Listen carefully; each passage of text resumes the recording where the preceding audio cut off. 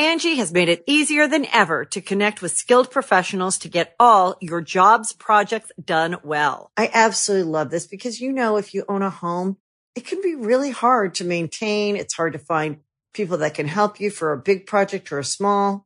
Well, whether it's in everyday maintenance and repairs or making dream projects a reality, it can be hard just to know where to start. But now all you need to do is Angie that and find a skilled local pro who will deliver the quality and expertise you need.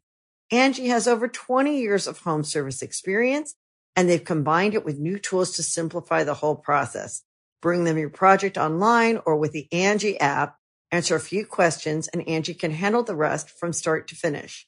Or help you compare quotes from multiple pros and connect instantly, which means you can take care of just about any home project in just a few taps. Because when it comes to getting the most out of your home, you can do this when you Angie that. Download the free Angie mobile app today or visit Angie.com. That's ANGI.com.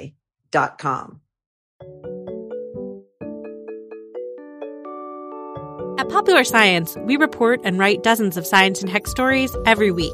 And while most of the stuff we stumble across makes it into our articles, we also find plenty of weird facts that we just keep around the office. So we figured, why not share those with you? Welcome to The Weirdest Thing I Learned This Week from the editors of Popular Science. I'm Rachel Feltman. I'm Sarah Chodosh. I'm Kat Eschner. Kat, welcome back to the show. Thank you so much. Kat is a regular Pop Sci contributor and has been on Weirdest Thing before, talking about very dangerous exploding rainbows in classrooms. Definitely recommend going back and checking that one out. So with that, let's get into the show. On The Weirdest Thing I Learned This Week, we start by each offering up a little tease about some kind of fact or story we found in the course of reading, writing, reporting, etc., and decide which one we just absolutely have to hear more about first. Then, once we've had time to spin our little science yarns, we reconvene and decide what the weirdest thing we learned this week actually was. Sarah, would you like to start with your tease? I would. My fact this week is about celery and pig pheromones. Oh, of course. My two favorite snacks. It was short and sweet. Yes. Delicious. Kat, what about your tease? So excited. My story is about what happens when an underwater mountain meets 1,400 tons of explosives. Oh, boy. More explosions. Yeah. Okay, mine is about the surprising history of giving yourself just a little bit of a disease so you don't get a lot of it. Wow. Vaccines or worse? Oh, we're talking about pre-vaccine, so worse. It's another what you learned in history class was probably racist weirdest thing. TM. It's a common theme for us, really. Yes, we do what we can. Yeah. I feel like we should start with the explosions, because maybe we should start on kind of a fun note and then maybe get into the sad racism. And then talk about some celery and pig pheromones. I love the way you think, Sarah. There's a great arc to it. So, Kat, why don't you begin? Sure, yeah. I actually have to start with some sad racism. I'm so sorry about that, but, this is the world in which we live. It's everywhere. Yeah, it is.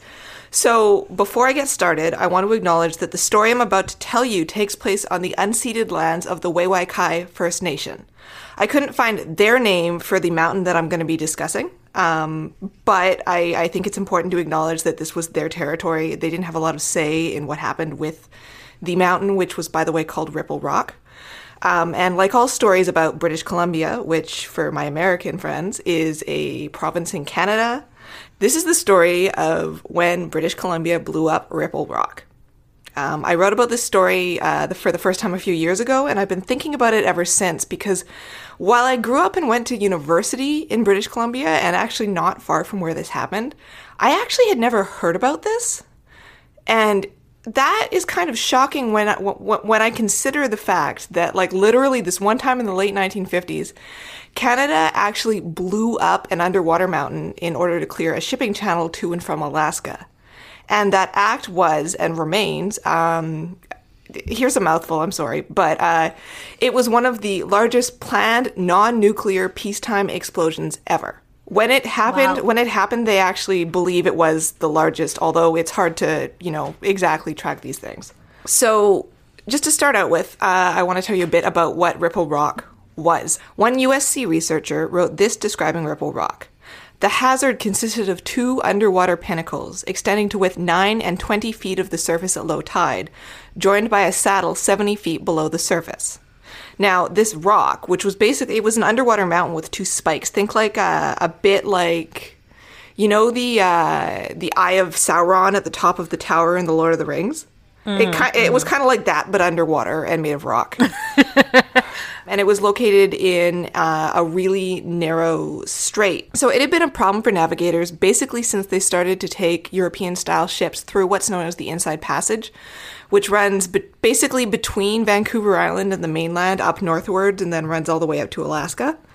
If you wanted to go that route, you had to take the Inside Passage because Vancouver Island, which is the island where the city of Victoria is, maybe you've heard of that one, is really, really big. It's like about 2 times the size of Connecticut and bigger than all the Hawaiian Islands combined. So going around it wasn't really a huge, an option, particularly if you were looking to do shipping or trade or anything like that.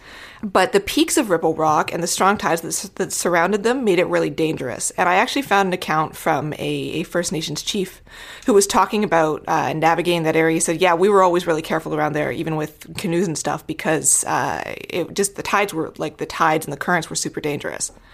Over the years, lots of people died, and I'm speaking specifically here about colonial people who were colonizers, not First Nations people. We don't have numbers for how many people died traveling around Ripple Rock who were part of the area nations. But over the years, lots of people died because they wrecked their boats on Ripple Rock. The count that I've been able to find, and there are a few varying numbers, but it was about 20 big ships and 114 people. And by the 1950s, when this happened, the governments of British Columbia and of Canada, so the larger country, had been trying to figure out what to do about it for a really long time. So they had a bunch of theories about what they should do about Ripple Rock. For a while, they talked about using it, not blowing it up, and using it as a support for a bridge from the mainland. And there's always been sort of this tension between Vancouver Island and Vancouver and the sort of surrounding area. Yeah, I know it's confusing. Vancouver isn't on Vancouver Island, but anyway. You do that just to confuse us. Well, that's my take. I used to work, I grew up in North Vancouver. I grew up in part of Vancouver, and I used to work at a tourist restaurant, and people would be like, oh, so we're going to Vancouver Island today. And I was like, oh, are ya? It's like a 4-hour trip.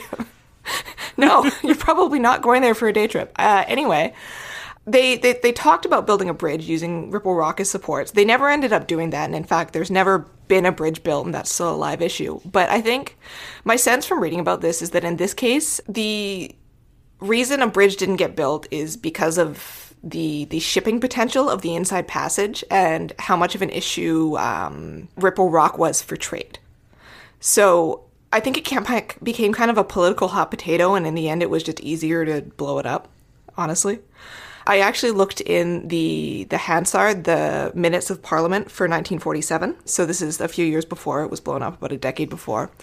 And I found one member of Parliament telling another it was his quote-unquote problem child. They were weirdly polite to one another, but I sensed there was maybe some tension. And in the same debate, they talked about the option of blowing it up with a nuke. And the member of Parliament from a local riding there was like, that's too close to my house. Like, he literally said in Parliament, that's too close to my house. You can't use a nuke there. And in the end, here is how they blew up Ripple Rock.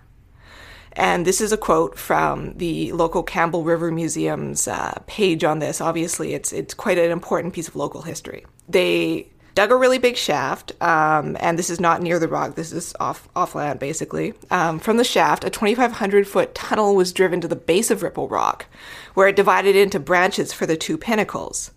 So from vertical tunnels 300 feet high, there extended a series of coyote tunnels into which the explosives were placed. 1,400 tons of Nitromex 2H explosives, which is 10 times the amount needed for a similar explosion above water or on land, were packed into the drilled rock. So that takes us to 1958, specifically one day in 1958, where they finally tried it.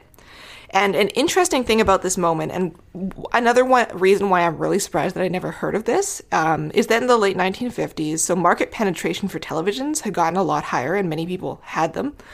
And the Canadian Broadcasting Corporation, that's our national broadcaster, made the blowing up of Ripple Rock one of its first live coast-to-coast TV broadcasts. You can see it on YouTube. There's actually a couple of different things the CBC did with that footage. And I'm really hoping we can drop a link into the show notes because it's honestly, it's some hilarious vintage television. So I've seen a couple of different pieces of footage on this, as I said, and I tried to write my own description of it, but I actually really liked the local museum, the Campbell River Museum's description, so I'm just going to quote it here.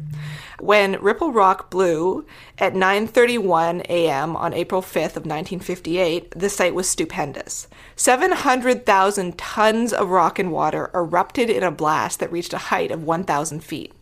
The spectacle lasted less than 10 seconds before the debris was engulfed in a cloud of gas. So, if you've ever seen photos of, for example, the Bikini Atoll nuclear tests, you kind of have a sense of what an explosion happening underwater and prompting these huge eruptions looks like. And it does look kind of similar, although obviously there's no sort of nuclear cloud associated with it. When I learned about this originally, I was actually writing an article. My first thought was, wait, but what happened to all the fish? Oh. Because Campbell, I've actually been to where this happened, and Campbell River is kind of in the middle of it's not a place you would normally end up unless you had a reason to be there.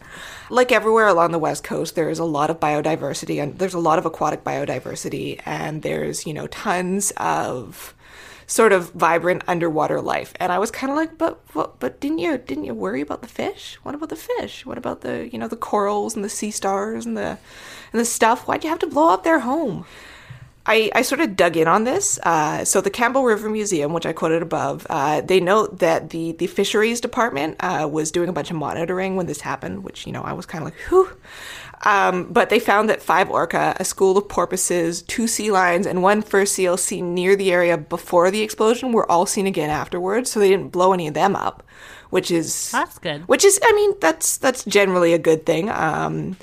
But I went on this tangent afterwards trying to figure out if they had ever published any kind of report on the environmental impacts of what had happened, or if they had ever thought about it. And I'm sure they thought about it. I wasn't able to find anything specifically on this, but I did a bunch of reading on the effects of underwater explosions on fish, which is something that was pretty heavily studied in especially the 60s and 70s because they started thinking about oil and underwater mining. And I think it's pretty safe to say, based on some of the stuff I read, that the detonation did a significant amount of local damage to the area of Ripple Rock.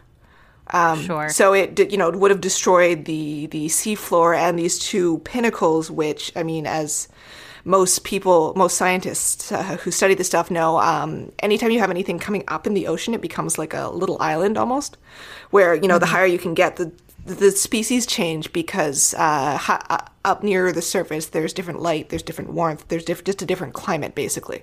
Mm-hmm. So that sort of local ecosystem was completely destroyed. It was blown up. But I think, and again, I couldn't find anything significant on this. I think it's probably by now, more than about 70 years later. Wow.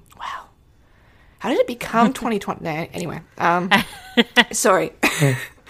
I think it's pretty safe to say that by 2020, it's probably, the ecosystem has restored itself and there is life there again. It's just maybe a little bit different. Nature is healing. I don't know if I'd go that far. We are the explosion. Yeah, well, in this case, we certainly perpetrated the explosion. So just a couple notes to end on. The detonation had 2 long-term effects. It opened up the inside passage for a lot more trade and in the long-term cruise ships. Having done some reading about this, I don't think that the big Alaska cruise as we know it today would look the same if not for it, because that whole portion of the inside passage would be very different, and I don't think cruise ships would be able to navigate it. The other thing is that the Ripple Rock explosion was a really big example of successful underwater detonation, and if you sort of look up Ripple Rock, this is where you'll see the most citations. It's still sometimes cited in literature about underwater explosions because it was really big, and for what they wanted to achieve, it was successful, and it actually did. Again, it completely destroyed an ecosystem, a local ecosystem, but it actually did, not cause any huge impacts. There was no tsunami. There was no earthquake. I mean, a big thing on the West Coast is they often worried that big explosions would cause earthquakes because earthquakes are always of concern out there. It didn't do anything like that. And by all accounts, it wasn't even heard very far away. Like it in the nearby town of Campbell River, it was actually pretty quiet. I also just wanted to end on another historical note. When I was digging in on this is like one of those, I think it's considered like a Canadian heritage moment. And anytime there's a Canadian heritage moment, the CBC today, the Canadian Broadcasting Corporation, sort of covers the anniversary and stuff. And there's all this like stuff about it. And I found something from the 60-year anniversary a few years ago. And what they're talking about, I guess they spoke to one of the guys. So one of the anchors who was present, his tech. And he noted that, evidently at least one of the CBC broadcasters who were anchoring their live coverage of the explosion, and they were doing so from a bunker like nearby, he was a bit stressed out about having to cover this massive explosion, and he had a few too many the night before. Yeah, which, I mean, man, it was the 50s. It was definitely like, I was reading that and it was like, wow, okay, Mad Men. Yeah. And he actually woke up at like 3 a.m. having a panic attack that he had missed the explosion and called head office in Toronto. So that's 3-hour time difference. So it would have been like 6 in Toronto, being like, oh my God, I'm so sorry I missed it. And they were like, go back to sleep, you're drunk. Or I can only imagine that's how the conversation went. But I guess the thing that sort of caught me about that is I was trying to imagine what the sound being right by this thing in a bunker must have done to his head the next day. Like, the poor guy. And then that's the story of Ripple Rock. Yeah, it sounds so wacky, and to hear it went off so seamlessly, really. Except for some local fish, who I'm sure were pretty bummed out and or killed. Yeah. But, on the whole, a pretty successful operation. And it really didn't seem like it should be, Yeah. Well, we're going to take a quick break, and then we'll be back with some more facts.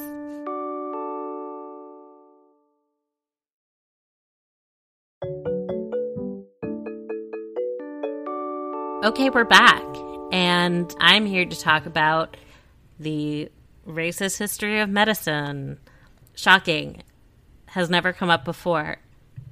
Definitely not thing entirely an area of interest of mine. As is the case for most of us, I think, and should be the case for all of us, I have been thinking a lot about systemic racism recently. And separately, I've been thinking a lot about vaccines and like the history of disease. No particular reason. And I was talking this morning to my partner, Oliver, who loves to suggest topics for Weirdest Thing when I don't have one ready to go. And he pointed out that he was like, you always have these things that you know, so you think everybody knows a common theme on Weirdest Thing. And he said he had only learned about the history of pre-vaccination vaccination variolation, which involves often rubbing pus on open wounds. He had only learned about that very recently. It had come up on an episode of The Great, which is Hulu's show about Catherine the Great, which is delightful, though often historically inaccurate. It does not pretend to be to follow the true course of history at all, but does kind of hit beats that truly occurred in history. And one of them is Catherine the Great's championing of variolation. And I was like, I remember being in middle school and going to like a Civil War reenactment area and a lady graphically describing rubbing smallpox pus into wounds to us. I was like, did you not have that field trip? And he said no. So I thought, wow, okay, I guess maybe I should talk about smallpox pus. And so where to begin? Because there are a few points in history we want to hit here. There's the point where variolation became the norm thanks to some very powerful people like Catherine the Great. Though I will say that as the show on Hulu makes clear, Russia was a pretty backwards place at the time in like the 1760s, and they were like the last country to get into this. Frankly, it was actually already common in other areas. But the story of how it became widely adopted in England and a lot of Europe and in the American colonies is really interesting and features an often ignored or glossed over Black man and slave. And so that was totally new to me. And reading about it, it seemed like a really important story to tell. So I found this great piece in Undark, which is the science magazine from MIT, by LaShira Nolan, who's a medical student at Harvard Medical School. And she makes the case that this slave who was named Onesimus by his owner has really been written out or glossed over in this story and really deserves much more credit than he's given. So I'm going to go back even a little bit further in history. I know things existed before the 1700s. It's true. Because one must ask, where does this practice of inoculating yourself against disease by giving yourself a little bit of it start? Because that is how virilation worked. What became common in Europe and the Americas was this strategy of giving yourself a little cut or poking yourself with a needle. When I say yourself, it was probably a doctor, but you get what I mean. And that needle or what you were rubbing into the cut would have pus from the pox of someone with smallpox. And you would generally take that pus from someone who had a mild form of the disease. Not everyone who gets smallpox gets horribly ill. Certainly not everyone who gets smallpox dies. And so you would basically be intentionally giving yourself a mild form of smallpox. So it wasn't like modern vaccination where the goal is to not get sick at all. Obviously, that took a lot of work and research to make happen, but virilation was about building up your body's immunity to smallpox while experiencing as few symptoms as possible. And it wasn't without risk. Some people would still get seriously ill or even die. And, most people it worked on. It's not like you had like asymptomatic smallpox and then walked around with immunity. Like you were still sick for like a week, wondering if you would suddenly take a turn for the worse and then die of smallpox. It was not an easy, risk-free, or pleasant method of avoiding the disease, but compared to the really high fatality rate and like awful scarring and psychological effects people could suffer if they got a very bad case of smallpox. It was a huge innovation. It did a wonderful job. It's kind of incredible how something so simple could work so well.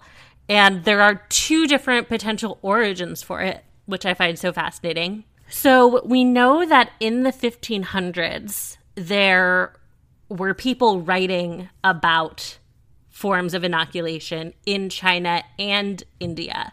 It's possible that they had existed for some time in those countries, but we don't have evidence of such. There's some very shrouded in myth discussion of there being inoculation in China among Taoist or Buddhist monks as early as 1000 AD, but there isn't a lot of text that's easy to evaluate from a medical standpoint about that. So it's hard to tell whether what they were doing was inoculation in a way that worked the way we know inoculation works, or whether there were just some kind of ceremonies that sort of featured aspects that were similar to inoculation we'd see in the future. But however early it started, we know by the 1500s it was being used in China and India.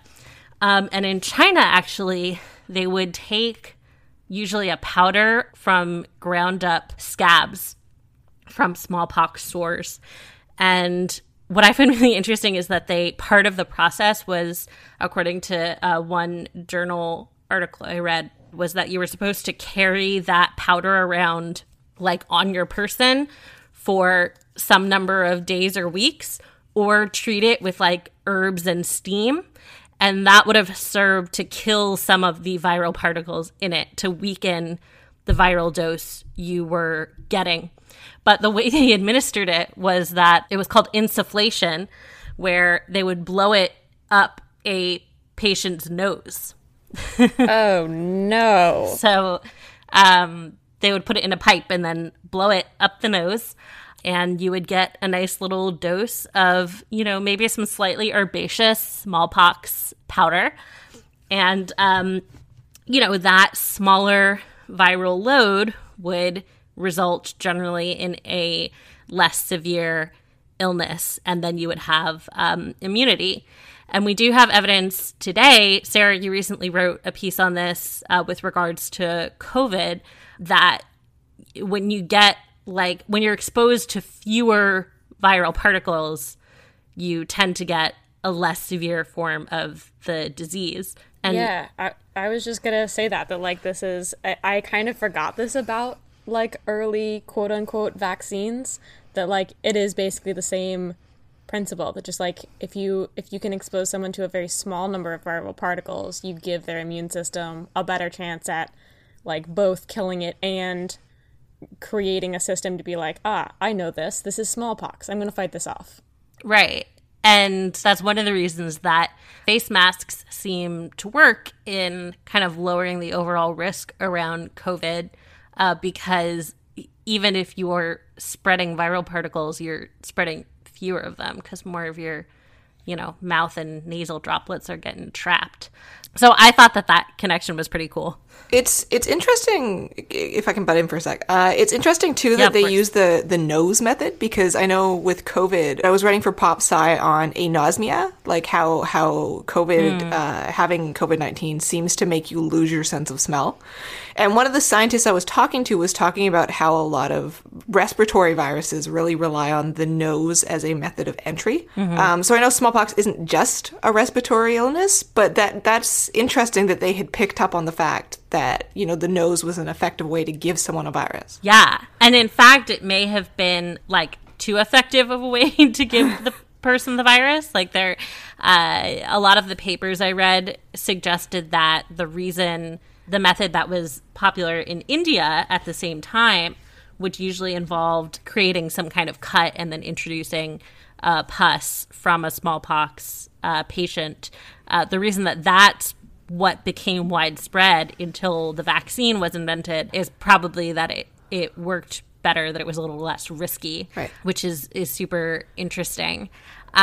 So yeah, what we do know is that what they were doing in India seems to have spread around Asia and the Ottoman Empire and the Middle East and into Africa, probably thanks to its use in Arab medicine and the, you know, widespread travel and trade.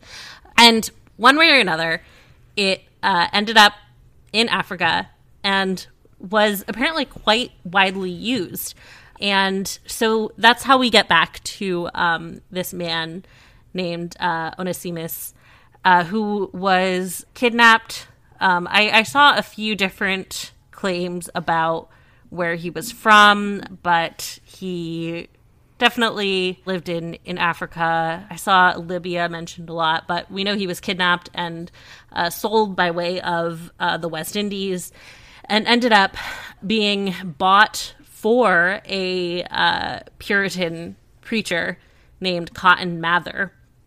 And he was living in New England. And again, I got a lot of this information from the piece by LaShira Nolan in Undark, but I was also able to find a few other papers on Onesimus. But to LaShira's point in her piece in Undark, you know, a lot of the academic work that exists that mentions Onesimus is kind of like minimizing and condescending. So the story that often gets told is that, you know, Cotton Mather, who had, you know, he was a problematic dude. He owned slaves. He had also been a big part of the Salem witch trials, apparently, or at least a big supporter of them.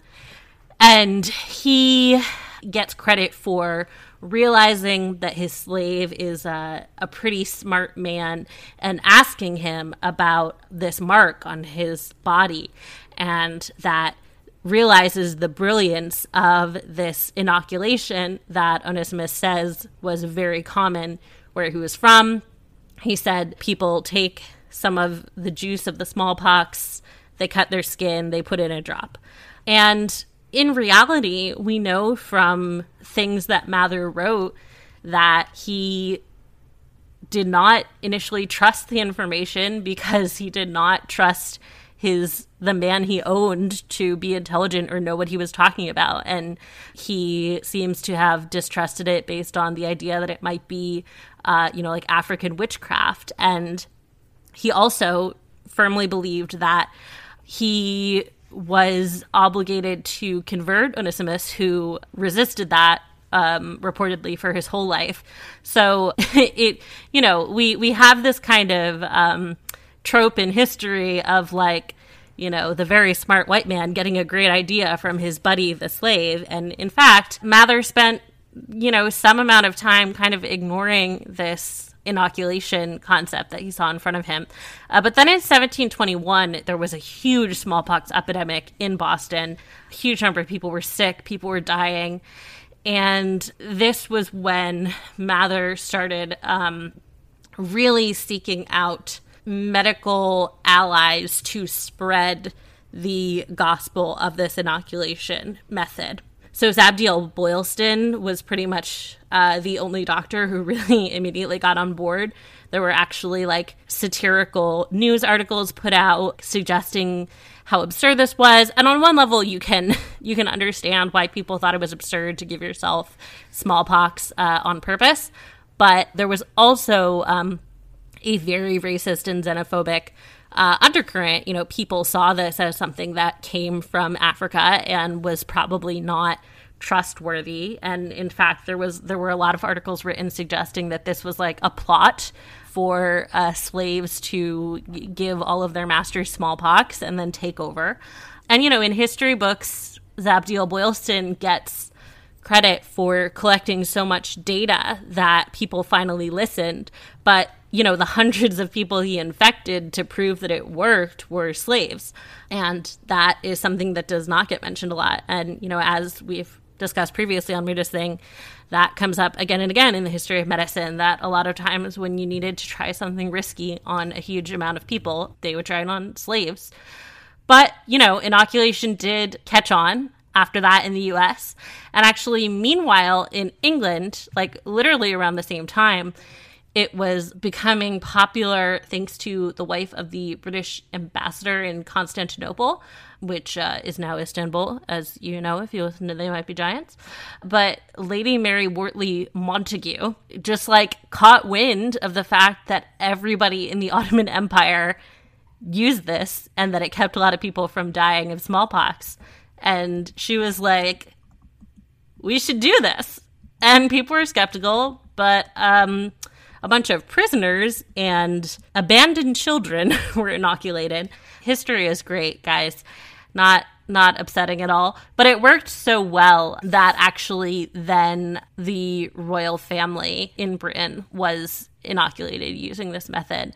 Then, of course, roughly 50 years later, Russia caught on. Good for them. Good for Catherine the Great.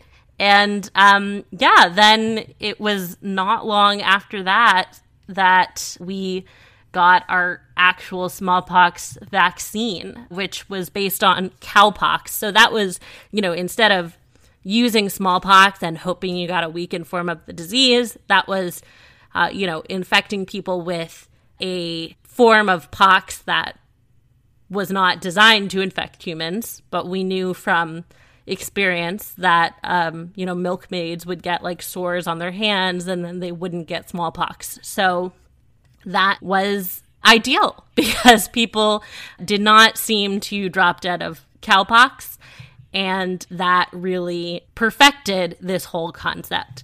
But obviously that was just kind of a whirlwind tour that didn't even touch on most of the history of inoculation. But I just thought it was so interesting that people were so skeptical of it, and also that, you know, we have this character in Onesimus who is really not given a lot of attention in medical history. And he did eventually manage to buy his freedom from Cotton Mather, but it seems like it was a real struggle for him to be able to do so, and Mather made that very difficult. So, you know, I think it's also important for us to recognize that Cotton Mather, you know, does not deserve this trope we like to place on white men in history of being like one of the good slave owners. He was bad. He owned a human, and it is thanks to that human that a bunch of people in America did not die of smallpox. So wow. Yeah. I was about to say, I can't believe I didn't learn that in history class, but I can believe it, unfortunately. Yeah. That's an amazing story, though.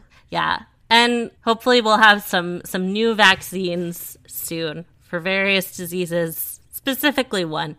But, you know, it's tough work to, you know, when you think about how far we've come in not that long. I mean, like 300 years is a long time in medicine, but not long in like the history of humanity, right?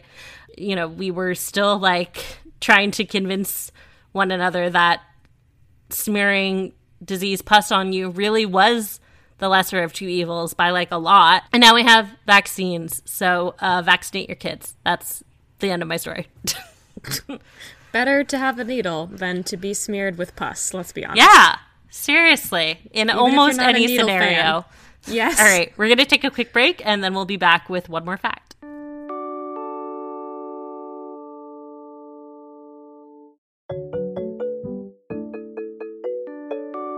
Okay, we're back. And Sarah, something about celery and pig sex, I think. Yeah, we're going to go in a very different direction. It's going to hopefully be a little more fun. Okay, celery and pig pheromones. So I feel like the first thing to cover about celery is that it's a pretty divisive vegetable somehow. Like, I personally think that celery tastes like crispy water. It's like a little bit herby to me, but I think it mostly tastes like nothing. But some people like absolutely love it and think it is very flavorful. And some people, I was going to say it's crispy water, but I love that crispy water. Yeah, I mean, I like it. I'm cool with it. But some people are like, ooh, it's so flavorful. And some people hate that flavor. Like, I have a cousin who just refuses to eat anything with celery in it. It's kind of like cilantro in this way, which I didn't know until recently. And you should also know that celery contains a hormone called androstenone, which is a mammalian pheromone and also a human sex hormone, and also the active ingredient in Boar mate, which is the spray that farmers use to get female pigs going when they want to artificially inseminate them. Oh dear. So boars produce androstenone naturally. It's in their blood plasma and also in their saliva. And when sows inhale it, like, it triggers this, what's called a standing reflex, which is basically the position they have to get in so that a boar can mate with them. And it is also responsible for the boar taint flavor, which is the technical term. Sorry, flavor? Yep. Boar taint flavor? I thought it was going to be an anatomical thing, but it is not. It is a flavor as in like a tainted meat. Oh. Yes. They should rename that. I agree. Yes, it does sound like a specific part of a boar, but it is instead the flavor of meat that uncastrated pigs have. Okay. Male pigs. So it's why that if you raise male pigs for meat, you castrate them, right, lest it get the boar taint. The hormonies. Exactly. So Boar mate, the product, which is manufactured by DuPont Chemical Company, has synthetic androstenone, but celery has natural androstenone in its cytoplasm, which we know courtesy of two German biochemists who studied boar endocrinology in the late 1970s, Dr. Klaus and Dr. Hoppen. And they only decided to investigate it because one of their wives, they didn't stipulate which wife in the paper, but one of them said that the parsnips in her garden smelled of boar taint, which I guess she was familiar with. She said she was very familiar with because her husband always came home smelling of boar taint. Oh, and wow. so she knew the smell. Oh, boy. So Dr. Klaus and Dr. Hoppen thought they should maybe look into that. And they found out that both celery and parsnips contain like very high levels of androstenone, like the same level as boars do in their plasma. Also, some kinds of black truffles have it. And all of this is the reason that celery and truffles, but more weirdly, I think celery, makes it onto like all of these listicles of foods to like get your lady in the mood. Like foods that are supposed to get people going because it has androstenone. On I some guess ants on a log. Yeah, real sexy. Yeah, which is I guess interesting because also like it's mainly a pig pheromone, so there's not really any evidence that human women would respond in the way that female pigs do. One would hope they would not. In fact, no. But I guess go ahead. Sorry. So I have a question. When female pigs have to get in, what did you call it? Not the rutting position, It's the standing reflex. When they get the standing reflex, do you know anything about pig vaginas? Like, do they have like one of those weird like puzzle box vaginas that has to like? Do I know about pig vaginas? Let me tell you, I don't think pig vaginas have to like unfurl or anything dramatic like that. But I think it's more about sort of getting them ready because it's like boars are big. And they've got to sort of get on top. Right. And I'm I think also it's pretty sure I'll have to check this after to make sure Jess doesn't have to cut it. But I'm pretty sure that one of the reasons there's so much like work on getting female pigs in the mood is that like they are one of the species that will like not conceive unless they're like, you know, you got to set it all up for them. They got to be into it. Right. Yeah, they do. They do have to be into it, and their fertility is much higher if they have orgasmed. And so as a result, there is like a lot of agricultural work into how you get female pigs in the mood and also to orgasm, which includes like some farming workers sitting on top of female pigs' backs to mimic the weight of a boar and sort of doing what I think is sort of a slapping motion on their butts a little bit. And man, if only there was intimate. A huge subsidized industrialized industry that monetized human female orgasms. That's all I have to say. We would know so much about human female orgasms. It's astounding to me. I mean, there are men whose literal job it is to basically like get female pigs off. And I'm not knocking that. You know how few male researchers there are whose job that is? Few researchers, period? Very few. Yeah, so it's a whole world. If you want to look that up on YouTube, or you can read about it in a Mary Roach book whose title I am forgetting. Bonk. But it's Bonk, Is it of Bonk? course, the one about sex. It is Bonk. It's an incredible book. It's an incredible world of female pig orgasms. But yeah, I digress. It's interesting. But yeah, pig vaginas. I don't think they're like dangerous or intense in any way. I think just farmers are invested in getting female pigs pregnant, and they'll do a lot to ensure that happens. So anyway, so the androstenone in celery gets repeated like a lot in scientific articles about androstenone generally, even though like literally only these two German dudes ever confirmed it. It just sort of gets repeated because it's like a fun fact, I guess. But there was at least one study I found that investigated the sexual appeal of a symmetrical man's smell. I don't know. I don't know if symmetrical men smell differently than unsymmetrical men, but either way, that study specifically forbade the participants from eating celery, like lest it make them sexier in an artificial way, as opposed to just their natural smell. Don't cheat your way into that symmetrical man smell. I mean, It's an incredible paper, let me tell you. But like as far as I can tell, a lot of it's kind of BS because humans, as far as we can tell, like we can smell androstenone. But there's no evidence that humans respond to it in any kind of sexual way. Like, we don't have a vomeronasal organ, which is the sensory organ that a lot of other mammals have that enables them to respond to pheromones. So pigs have one. So they respond to androstenone via the vomeronasal organ. People can smell it. So some people think it smells like vanilla and sandalwood. And other people think it smells like rancid urine. So it goes one of two ways. The two genders. Yes. Some people are completely anosmic to it, and no one is really clear why. There seems to be some genetic component to it.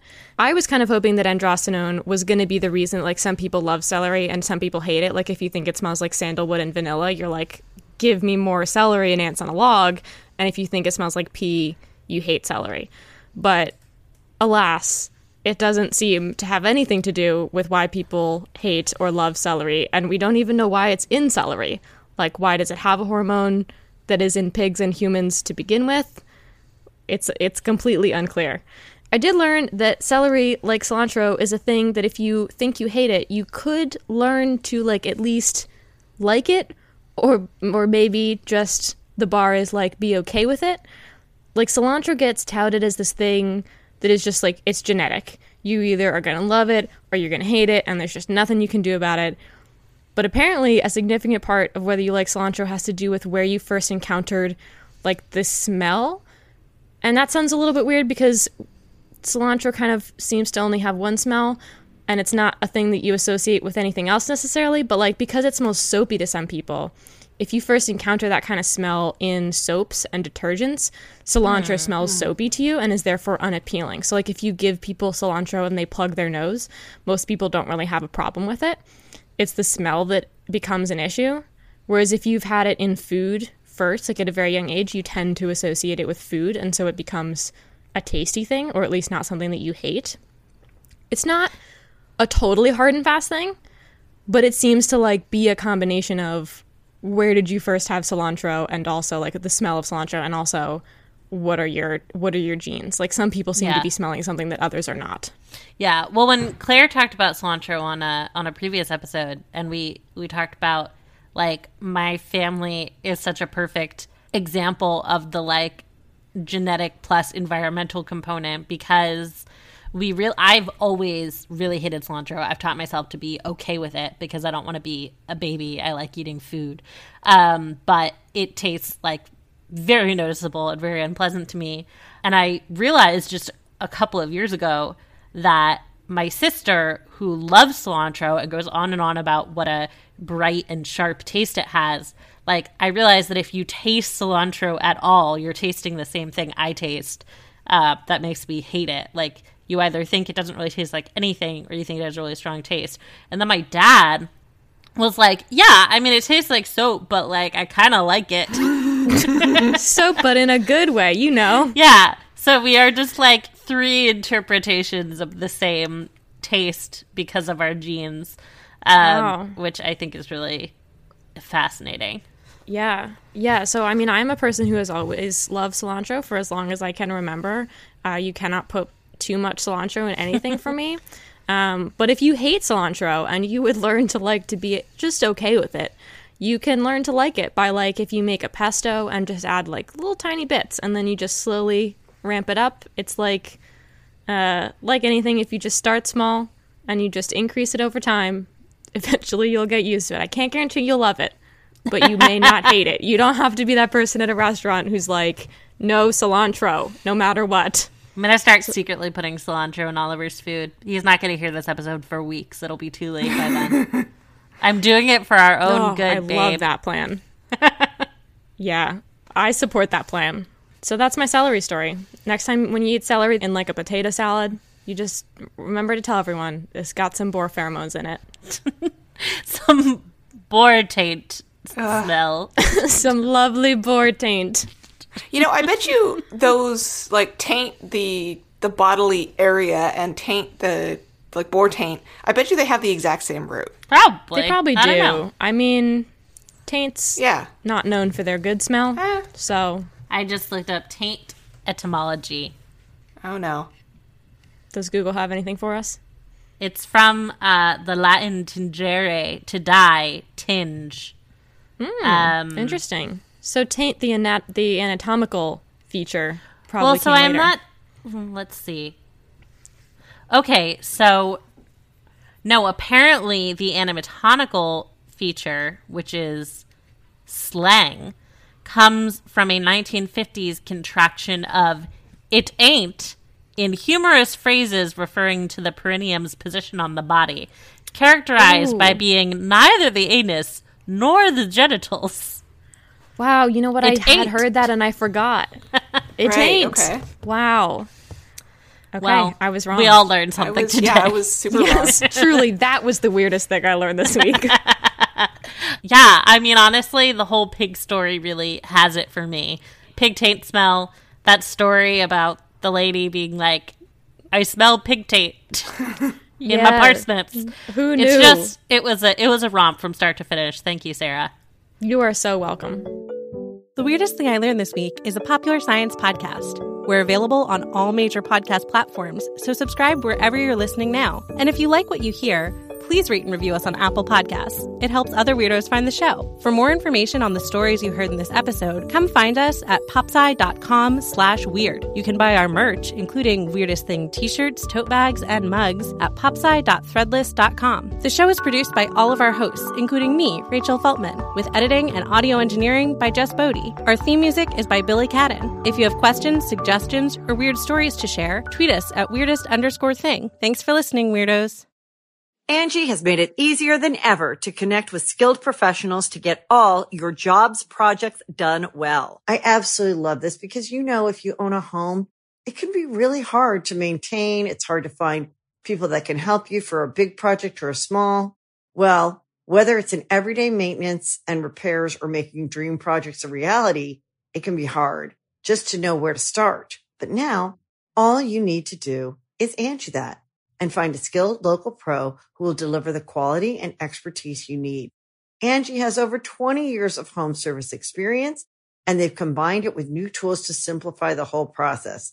Bring them your project online or with the Angie app, answer a few questions, and Angie can handle the rest from start to finish. Or help you compare quotes from multiple pros and connect instantly, which means you can take care of just about any home project in just a few taps. Because when it comes to getting the most out of your home, you can do this when you Angie that. Download the free Angie mobile app today or visit Angie.com. That's ANGI.com.